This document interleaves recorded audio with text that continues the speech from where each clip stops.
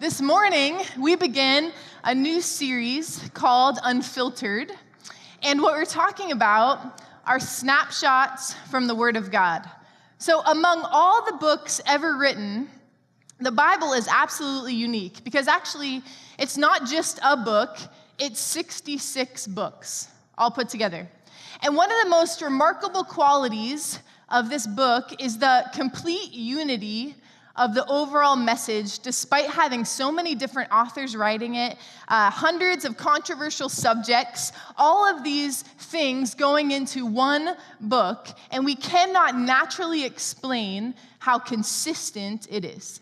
It is a supernatural in character. A few weeks ago, we talked about what a miracle is. It's when the super meets the natural. And I believe the Word of God is full of the supernatural. It's full of moments that we see when God meets earth. The Bible was written over a period of about 2,000 years by 40 different authors from 3 continents who wrote in 3 different languages. They were shepherds, they were kings, they were scholars, they were fishermen, they were prophets, a military general, a cupbearer, a priest, all penned portions of Scripture. And they composed their works from all different places, from palaces, from prisons, from the wilderness, from places of exile. Yet, the Bible displays a flawless internal consistency. Can you imagine how this would happen? Is only because God was in the middle of it. It contains the greatest story ever told. And what I love about the Scripture is it's still writing a story. Even as we sang that song this morning, this is my story, this is my song, we are living in the story that the Scripture has begun to tell, a story in which every single human being takes part of. It's God's story of the creation and the redemption of mankind. And from Genesis to Revelation, from the first book to the last, we see man's repeated rebellion against his holy Creator. And we watch how basically we try and mess up, and God redeems us. And then we try and mess up, and God redeems us. And then we try again, and we mess up, and God redeems us. And He makes this perfect world, but in the very beginning, mankind just continually rejects His authority and continually tries to do things ourselves. But over and over in the Scripture, and it never fails, every single time, God promises to extend His love and His grace and His mercy to unworthy people who deserve certain death. But He continues to extend that invitation. And I believe that only the one true holy God could provide us with such a flawless Bible that reveals such a matchless message. And so over these next several weeks, in this sermon series, we'd like to provide for you a series of images that reveal God's story for humanity. We have condensed the Word of God down to 10 images that are just a kind of a broad, sweeping narrative, a big picture of God's love and design. And my hope would be that this would just give you tools to describe the Scripture to anyone who might ask you, maybe even describe it to yourself. Maybe there are things you read or things you hear that you can't quite understand where they fit. And our hope is we can give you a big look, a look down, so you can perhaps put things in categories that make sense. One of the core values of who we are as a church, one of the core values of Very First Assembly, is that we stand on the anchored truth of God's Word. And I believe that if you're a believer in Jesus, you need to understand the central truths of God's Word. If you don't, you may get unanchored. You may be tossed at the sea. So this is really important. This series is really important, and it's going to require you to think about things and to really engage in what God's Word is saying. And so I want to ask Dennis Pistone to come up here for just a minute. And he'll be teaching a Wednesday night class. We have a Wednesday night at 6:30 that meets right here in the sanctuary. We have worship, and then we have different classes. And he's going to be talking about one particularly about this topic. So tell us just a little bit about what your premise is for your class. Good morning. In support of what we're hearing right now, I want to read a scripture. 1 Peter 3:15 says, "But in your hearts, revere Christ as Lord. Always be prepared to give an answer to everyone who asks you, to give the reason for the hope that you have. But do this with gentleness and respect."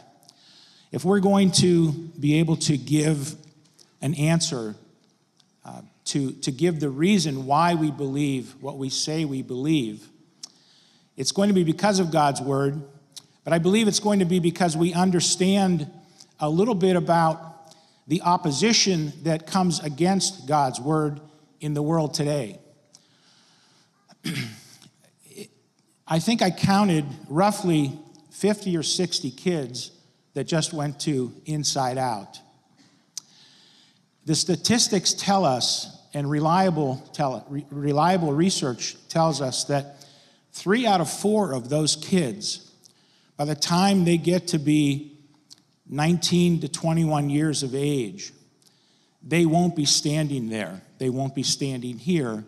They will have, for one reason or another, fallen away from their faith. That same research tells us that it's intellectual skepticism that causes them to falter, to fall away. So I believe that the more understanding we have of our own faith and what we know to be true, the reliability of the Bible, the reliability of the Scriptures, the more we understand about opposing views, the stronger we'll have. I think we've all heard the saying, knowledge is power. And I believe in this case, knowledge of not only what we know to be true, but what other people think about what we believe to be true, that's going to give us power. We're going to be sharing Wednesday nights. I hope to see a lot of you here this Wednesday. Thanks. Thank you. You can take that with you, actually. All right. So we wanted to make sure you knew about that because it's impossible for me to share all of those things in our time that we have on Sundays. But that class will run through this whole series. So catch it even if you can't come every week. It'll be valuable even if you come as often as you can. And so let's go back to just thinking about what's happening in the Scripture. You know, Jesus and his followers were fearless when it came to proclaiming God's word. They were just completely fearless. They knew without a shadow of a doubt that the eternal power, the absolute trustworthiness of each word in the Scripture, they believed it was true. If they didn't believe it was true, it would have been very difficult for them to go out and quote it to other people and say, well, God's word says if we pray for you, you'll be healed. If they didn't believe that was true, then when they said that, they would not be able to stand up underneath their claims. And so I believe that the first question that we all have to wrestle with is, do we believe the Bible is true? Do we believe that the things, the events, the people, the instructions are true in the Bible? Do we believe it's all true? Or do we just think part of it is true? Do we believe that all of it is God-inspired? Or do we think that just part of it is what we need to pay attention to? And I think this begs the question, even maybe a step back, and maybe something you've never thought about before, is how do you know anything is true? How do you decide what is true? And when deciding what is actually true, everyone must eventually appeal to an ultimate standard. The proverbial stairs end somewhere. There is something that stops at the standard of what you measure truth at. There are some things that trump all things. And you decide those things, even if you're not exactly sure how you would answer that. There is something that you have decided stops with all truth. You know, even secular philosophers recognize this problem. Every philosophical system starts with what they call presuppositions. They're starting points, they're assumptions. And so that things cannot be proven, but are accepted up front as the foundation for all subsequent reasoning. There has to be. They have to choose a standard, or they have nothing to test it against. So what have you decided is your standard? Do you decide what's true based on your personal experience? Well, in my life, this is what it's been like, therefore that's true.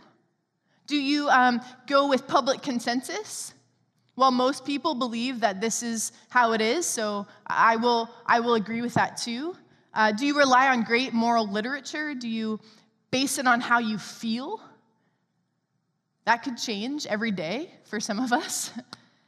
Do you ask someone else you trust? Maybe it's what your parents believe or what your grandparents believe, or maybe somebody that you look to that you say, well, if they think that that's true, then it must be true. Maybe it's Fox News. I don't know. I don't know what it is that you decide. If it's on Facebook, it must be true. you have determined a standard. Whether you can kind of identify that or not, you have determined a standard. And so you need to begin to think, what is it that I measure all truth against? And if any of these things that you measure truth against is not the Word of God, then you are in danger of ruling out or dismissing God's Word. If the Bible isn't your standard for truth, then you may reject some or parts of it when another standard questions it. This church believes that the Bible is true, all of it, not just parts of it, that the Bible is our standard because we believe it is written by the author of truth itself. We believe that God is the author of truth. He created truth. He is the standard of all truth. So what he says must be true. And God consistently appeals to his own word as final authority. If you read through the scripture, a good example of this is he promises to bless all the nations through Abraham in the Old Testament. We're going to bring up that scripture right here. And he reassures Abraham that his words are true. And you can see in there, he appeals to himself as the highest court of appeal. So Genesis 22, 15 through 17, the angel of the Lord called to Abraham from heaven a second time and said, I swear by myself, declares the Lord, that because you have done this and have not withheld your son, your only son, I will surely bless you and make your descendants as numerous as the stars in the sky and as the sand on the seashore. Your descendants will take possession of the cities of their enemies. And then in Hebrews 6:13, in the New Testament, it says, when God made a promise to Abraham, because he could swear by no one greater, he swore by himself. That God is so confident in his claim that he is the highest truth that he encourages people to corroborate his word. He doesn't say, okay, don't check on my references because it might come back. I don't know what you're going to find. He says, go ahead and check. Go ahead and cross-reference. In fact, according to Jewish law, 2 or 3 witnesses were required to establish the truth of a matter in court. It is proper, it is biblical to seek additional evidence. It is important that you dig into the Word of God, like we talked about in that class, and you decide, this is how I know this is true. And you know why God is so comfortable with you asking those questions? And he's so comfortable with saying, go ahead and corroborate, go ahead and look, go ahead and test the Word of God. He is so comfortable with that because he knows that you will always come up trusting and loving him more because he is the creator and the standard of all truth.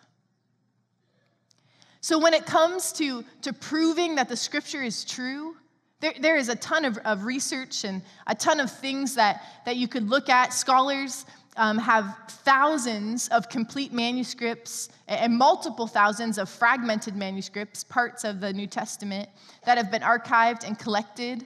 Maybe you didn't know this, but there are more than 5,000 copies of the entire New Testament that corroborate the same message, that all say the exact same thing.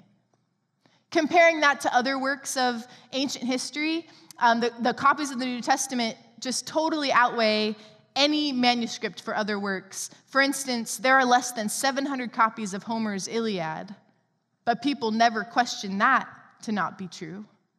And only a few copies of any one work of Aristotle. But when it comes to the New Testament, it definitely has numbers on its side. There were so many that they found that all said the same exact thing, that accounted for the same exact works of Jesus. I also find it interesting that when the early centuries of the Christian church, a number of scholars quoted the New Testament. Amazingly, they quoted the New Testament so much that every single verse of all 27 books of the New Testament is quoted by a scholar, except for 11 verses. There are just 11 verses that another scholar in that time period didn't quote out of the New Testament. All within a few hundred years of the beginning of the church. And so what we have here is accurate. What we have here is infallible. We could also add that much of the New Testament was written within just a few decades of the death and resurrection of Christ. And so the scripture says that there's about 500 people that saw all of those events happen, and then they wrote it down.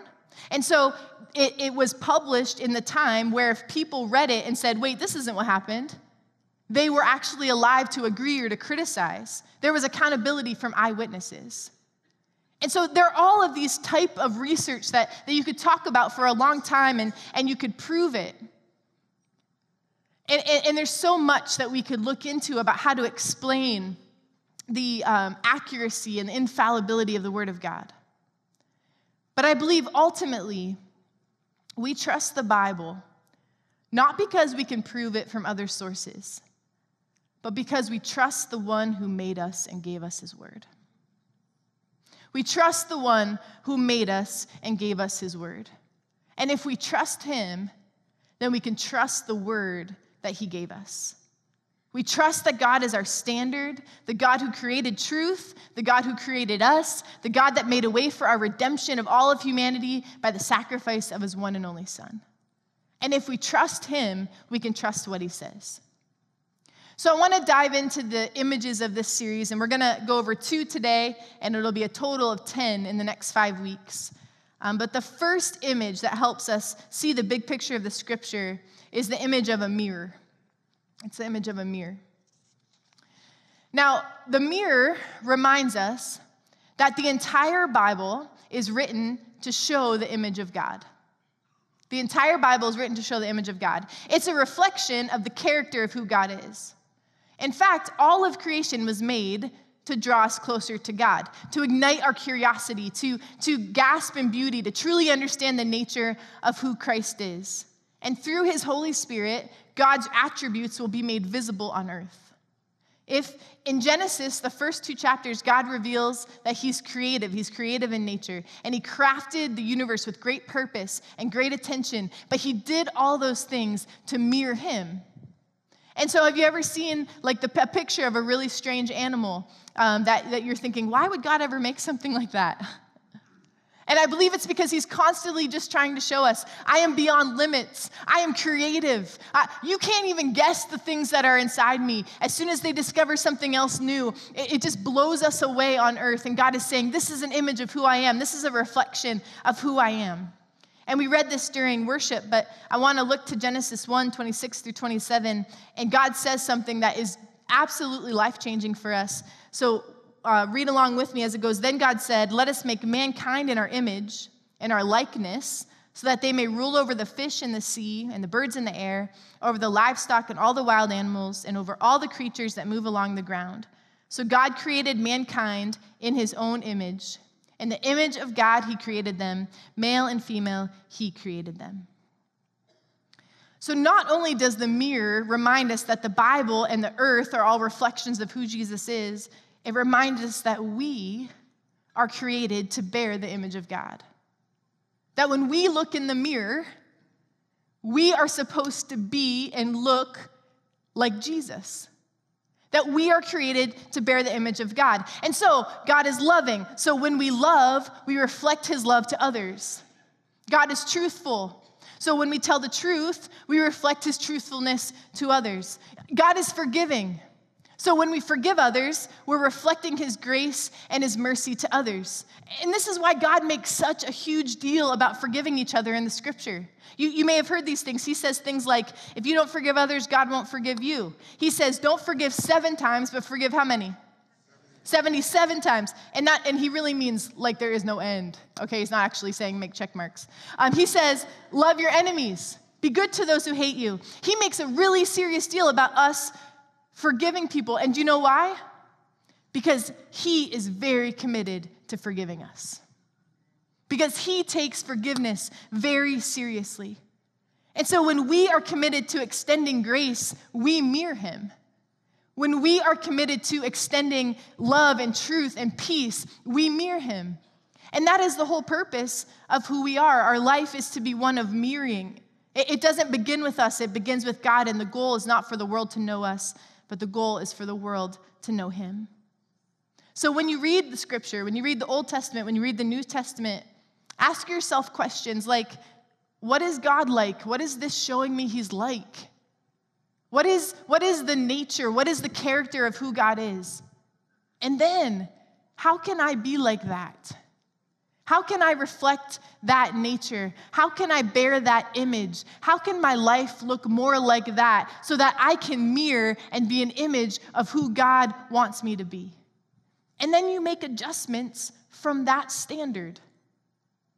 And you don't decide, well, everybody else in church is acting like this. That's my standard, so I'll be like that. You say, what does the Word of God say the standard of truth is so that I can be an image of who God is? And that is the standard you start. This is really important to remember because according to Genesis, all people equally bear the image and likeness of God. Okay, catch this. All people equally bear the image of likeness of God. So male and female, young and old, rich and poor, first world and third world, born and unborn, healthy and sick. It's why, as Christ followers, we have a consistent worldview that believes all people are important, that all people are valuable. That's why, as believers in Jesus, we stand against killing the unborn. It's why we don't dishonor the elderly, and if they have nothing to give, we just push them aside. It's why we don't believe in the survival of the fittest. It's why we have to go and help people that don't have the resources to help themselves and stand up for people who don't have a voice. We do this because we believe that all people bear the image and likeness of God. It's why we have to reject racism and classism and sexism and ageism, because all people bear the image and likeness of God. That is the standard of truth. It is not our job to decide who is important. God has decided that. And I believe that this has profound implications on not only how we see God, but how we see ourselves and how we see others. Some people are richer and some people are smarter and some people are tougher or more competent or capable. Some people root for the Cleveland Browns, but just kidding. But all are made in the image of God. And the scripture says that it's not when you become a believer you're made in the image of God. It's not when you followed Christ for 40 years and you look a lot like Jesus in your behavior and your attitudes, you're in the image of God. That's not what the standard in the scripture says. It says that all people equally bear the image and likeness of God, and therefore all have value and all have worth. Isaiah 53:2 says, it's talking about Jesus prophetically, he had no beauty or majesty to attract us to him, nothing in his appearance that we should desire him. Now, this is a prophetic voice speaking about Jesus, and basically it's saying, Jesus was average looking at best. God could have made him any way he wanted. He was God. He could have mixed up Brad Pitt's DNA with The Rock, and made this person. He could have done anything that he wanted. But I believe that, and Joel Schreiber.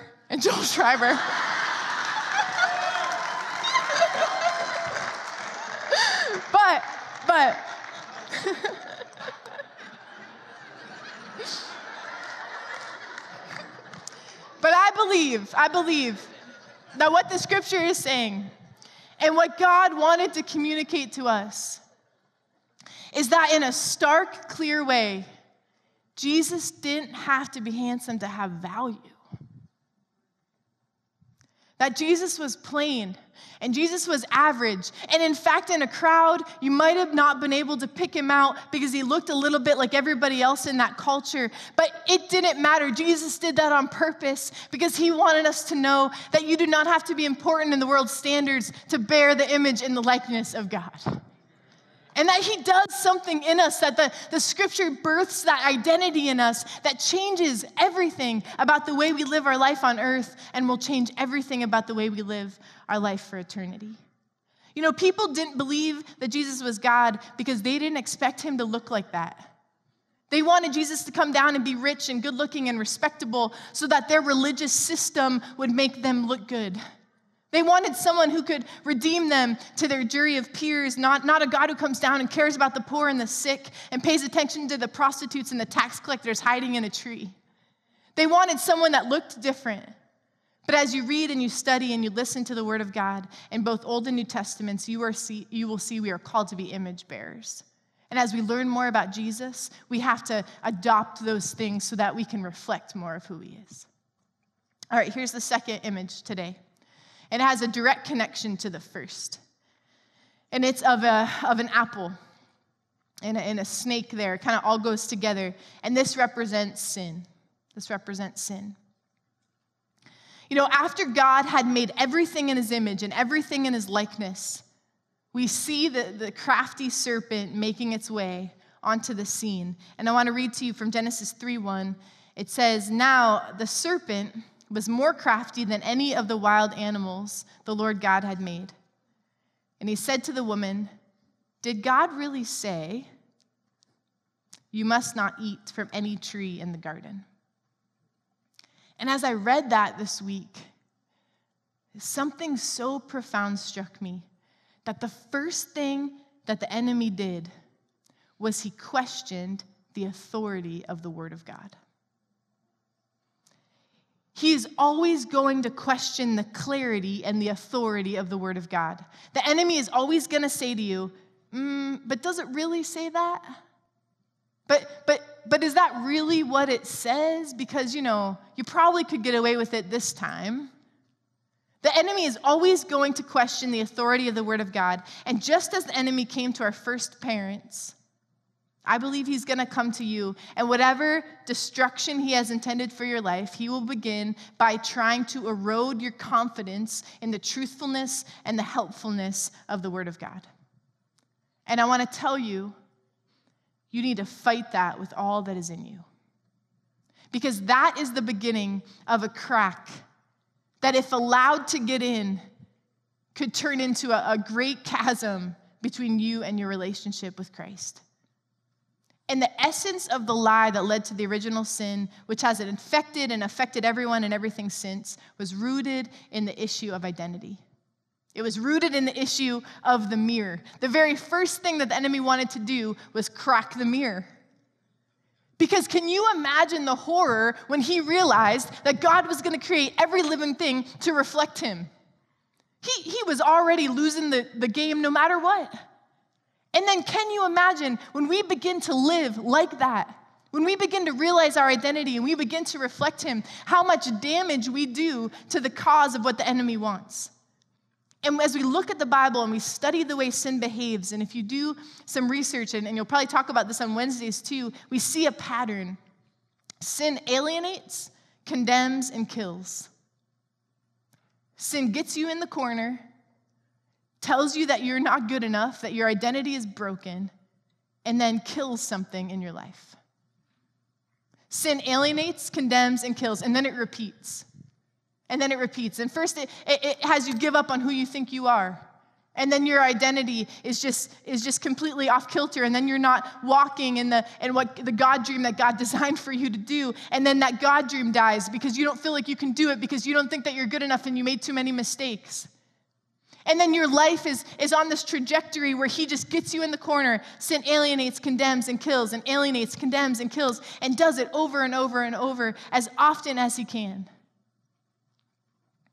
And the way to stop it is to stand strong and firm in our identity.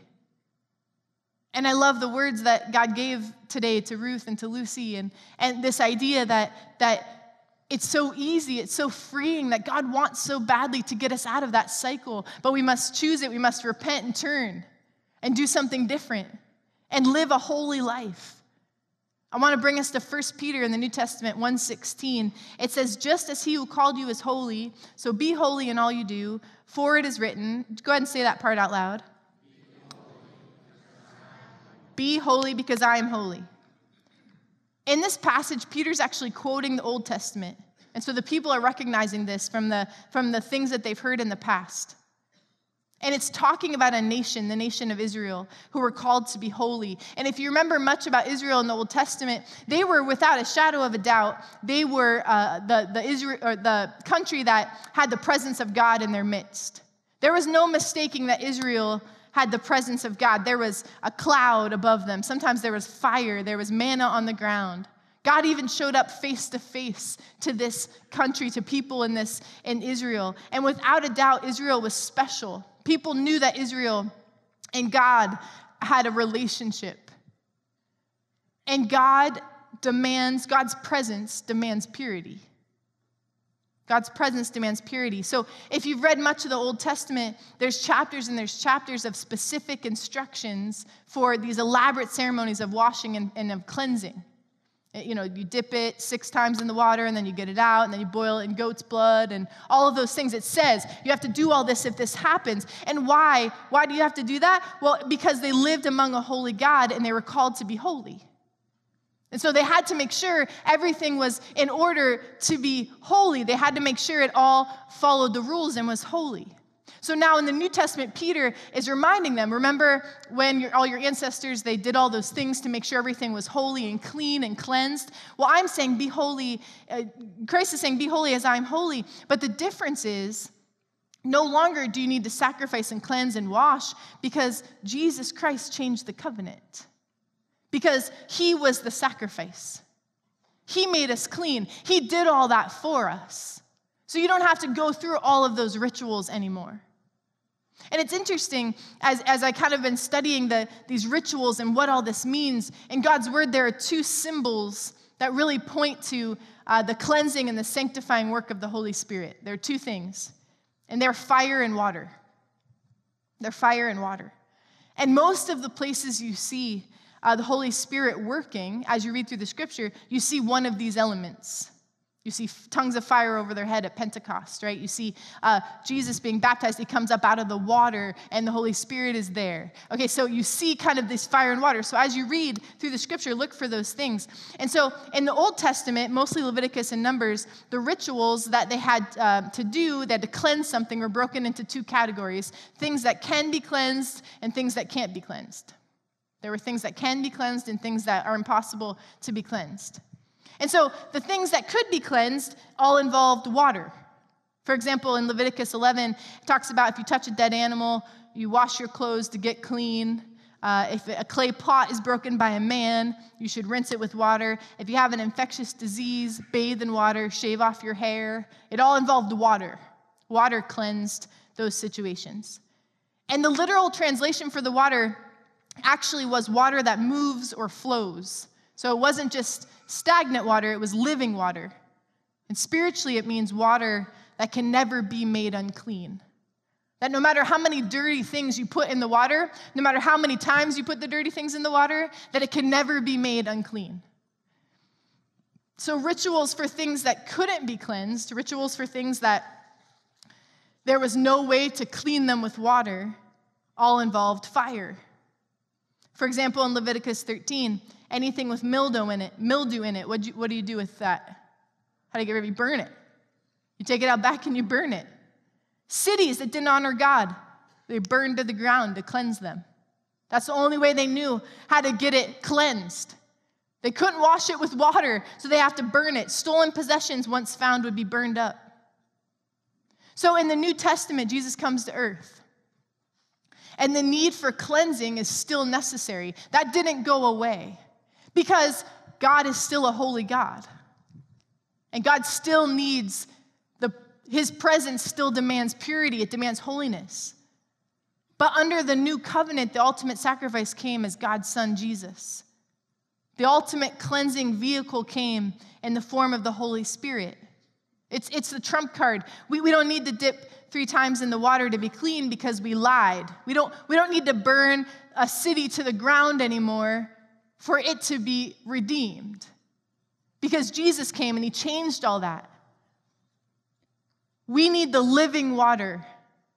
We need Jesus Christ and the Holy Spirit to forgive our sins and remove them. And to redeem things that are broken and redeem things that are not holy. I'm hoping this connects the dots for you when you hear Jesus in the New Testament. He says to the woman in John 4:10, if you knew the gift of God and who it is that asks you for a drink, you would have asked him and he would have given you living water.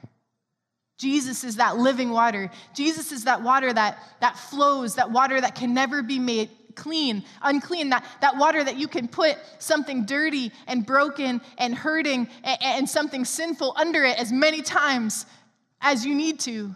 And the water never gets unclean because it's living water. It's always flowing. It provides cleansing from every kind of sin. And so the scripture says that anything that can be cleansed by the living water. And he's talking about us. We can be cleansed, but we need Jesus to do that. We need Jesus to cleanse us with his living water. I believe that the symbol of fire is also still used under the new covenant. And for those that they determine that they will not receive the living water. At the end of time, on the day that we will all be judged, the sin will still have to be dealt with. And if the living water didn't cleanse that sin, the only other option in the presence of a holy God will be to cleanse it by fire. And we believe that those who don't accept the living water of Jesus spend eternity in fire, and it's not what God wants. But the presence of God demands purity. The presence of a holy God demands purity, and he gives us a way to be clean and new with the living water of Jesus. But if we don't choose that way, he has to take care of that sin another way. So we're going to just sort of end right here. I'm going to ask Rick to come up and play the keys. And would you just stand while I finish out this last little part? But don't check out. Don't check out. I want to tell you today that if you're here and you're breathing, we have two things in common with each other. I believe that the standard, the Word of God, says that no matter if you're a believer in Christ or not today, you are an image bearer of God because you were created by God. And the other fact of the matter is you have sin in your life. We're all image bearers of God, and we all have sin. And that sin needs to be cleansed because we live in the presence of a holy God. And there are two options to cleanse that. There's living water that is offered, that is available to everyone, that will cleanse your heart, that will not just make you better, but it'll make you new. It won't just give you a better life, it'll give you a new life. It'll redeem everything about who you are. It'll change all those situations that you walked in pain and in frustration with, and it'll help you have hope and be able to turn things around, that's available through a relationship with Jesus Christ. And in just a minute, if you want that, if you don't have a relationship with Jesus, but you want one, I want you to just come up here, and there's some pastors standing in the front, and they're just going to talk you through it. They're just going to help you walk through an important step. They're not going to be weird. Don't worry. They're just going to talk to you and say, hey, do you understand this? Do you understand the implications of this? Let me help you get into a class. Let me help you get into a conversation that you can just continue to understand. But I also want to encourage you, if you're here and you're already a believer in Jesus and you're like, I've accepted the living water, that you are an image bearer of God. And all that God does is want other people to understand they're image bearers of God. And everyone has equal image, equal likeness. And so today, I want you to pray for just a minute that God would send you this week. That God would send you to use these two simple images, and maybe you just show them, hey, here's a mirror, and here's an apple, and this is what she said on Sunday, and I don't know if I'm getting it quite right, but I want you to understand that God loves you so much that there's value already in you, and that he wants to cleanse you, and there's two options, and will you pick the living water? And I hope that I'm giving you tools that will just allow and will just help you to be able to communicate this week the message of the Scripture. And I want you to pray that there will be an opportunity. God loves when we ask him that. God loves when we ask him that. God, would you just give me an opportunity to share the message of the Word of God? And so that's what we're going to do here in just a minute. We're going to pray. And so if you are here and you want a relationship with Christ, with living water, and you've never had that before, I want you to just kind of make your way. It doesn't have to be dramatic or, you don't have to draw attention to yourself. Just come on down to these folks here. And the rest of us, would you just close your eyes and let's just pray together. Father God, we love you. And we thank you so much that the whole premise of your word, all 66 books, you have just desperately want to show us that you have made us in your image, in your likeness. And God, you love us so much, and you want us to reflect, and you want us to be just like Jesus. And so we pray this week that you would show us the areas that we need to work on. God, that you would show us how we can be more forgiving and more loving and more truthful, that you would show us the places that we're mirroring you and the places that we're not doing such a great job. And God, that you would give us the strength and the ability and the repentance that we need to get there. Dear Jesus, we repent of our sin. And we know, God, that you are a holy God and your presence demands purity. And so it is with humbleness, Lord, with the fear of the Lord, we come before you. And God, we say that we messed up, that there are things that we do not have an alignment with you. And God, we ask for your forgiveness. And Lord, we know that when we do that, it's like the prodigal son running home, God, that you have open arms, Lord. And God, you want us to come more than we want to come. And so I pray that today we could have that moment with you, even now. God, that you would help this week look more like you. God, would you send us? Would you give us opportunities to share this truth with someone? It may not feel eloquent, it may not feel perfect, but God, it is the truth of your word. And as believers in Jesus, it is our job to be sent. And so God, would you send us? Even if we say it a little begrudgingly right now, God, would you send us? Would you just say that out loud to the Lord right now? Just say, send me. Just send me this week to somewhere, to some place, to some grocery store, to some work environment, Lord, to some unexpected place, God. And I pray, Father, that our antennas would be up to see, Lord, where you want us to describe these images. God, we trust you. We love you. We want your word to be a part of our life. We want to be anchored on the truth. And God, we give you praise and we give you glory for what you're doing today. And God, it's in your name we pray. Amen.